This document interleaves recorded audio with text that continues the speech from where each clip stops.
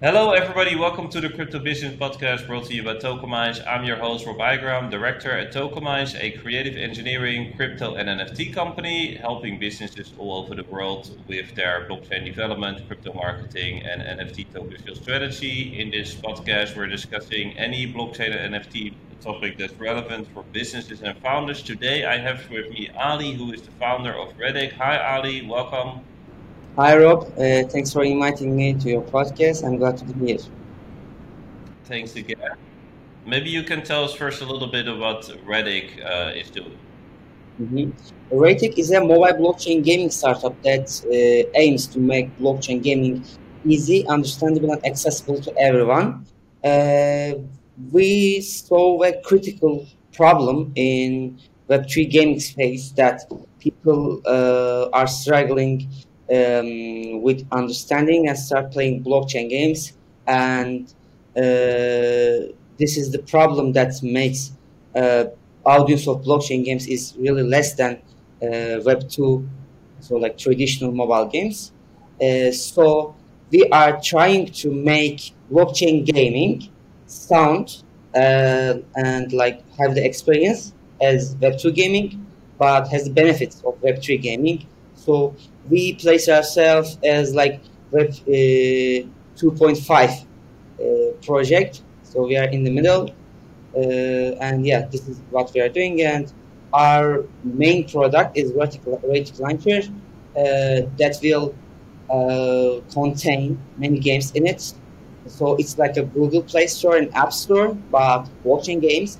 And it also has all the tools that a player may need to play blockchain games. So it has the games, it has the wallet, DeFi platform, NFT marketplace, even a small metaverse we call Ratic Hub.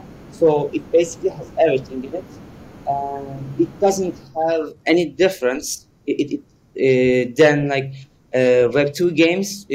So to start playing, you only download the app, put your phone number, then you're all set, and you can start blockchain games. You have your own wallet in the Ratic launcher, so you don't need to struggle with some like external wallets, etc. And you can also buy crypto with credit cards, and you can cash out as coupon costs as well. So if you don't know how to trade crypto, it's okay. You don't need to. So you can buy with credit card. You can cash out with some coupon codes or like some tickets. So you don't need to struggle with anything about blockchain space if you are not familiar with it. And as we know, billions of people are not familiar with the blockchain space. There are like 2.2 billion mobile gamers, but when it comes to blockchain game space, the audience is something like 20 or 30 million active players we have. So there's a huge gap between those numbers. So we are trying to build a bridge between those two spaces. Okay, thank you, Ali. And what do you experience, or in your opinion, what is the main benefit of using blockchain in gaming?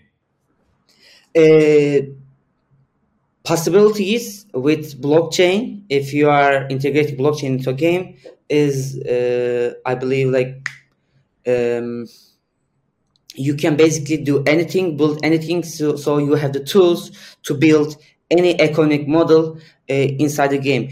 If I need to speak with an example, we are building a race game currently, a mobile race game, stunt race, uh, with blockchain features.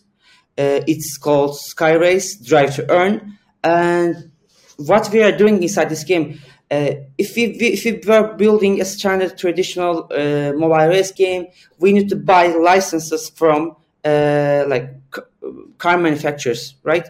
Brand owners, and we buy it, then we put it inside our game.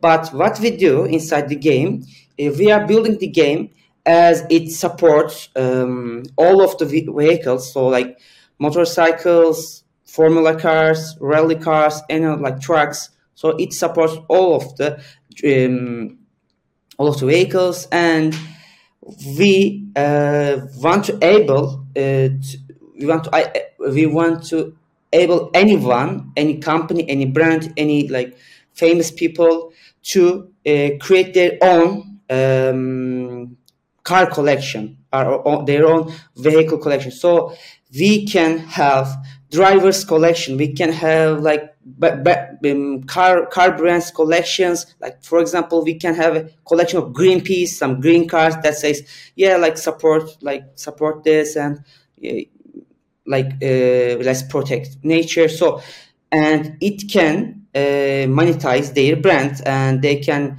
get profit from selling vehicle collections. So instead buying licenses and putting those cars inside the games, we can able anyone, any person or organization to create their own collection. So it's a whole different point of view to build a car race game.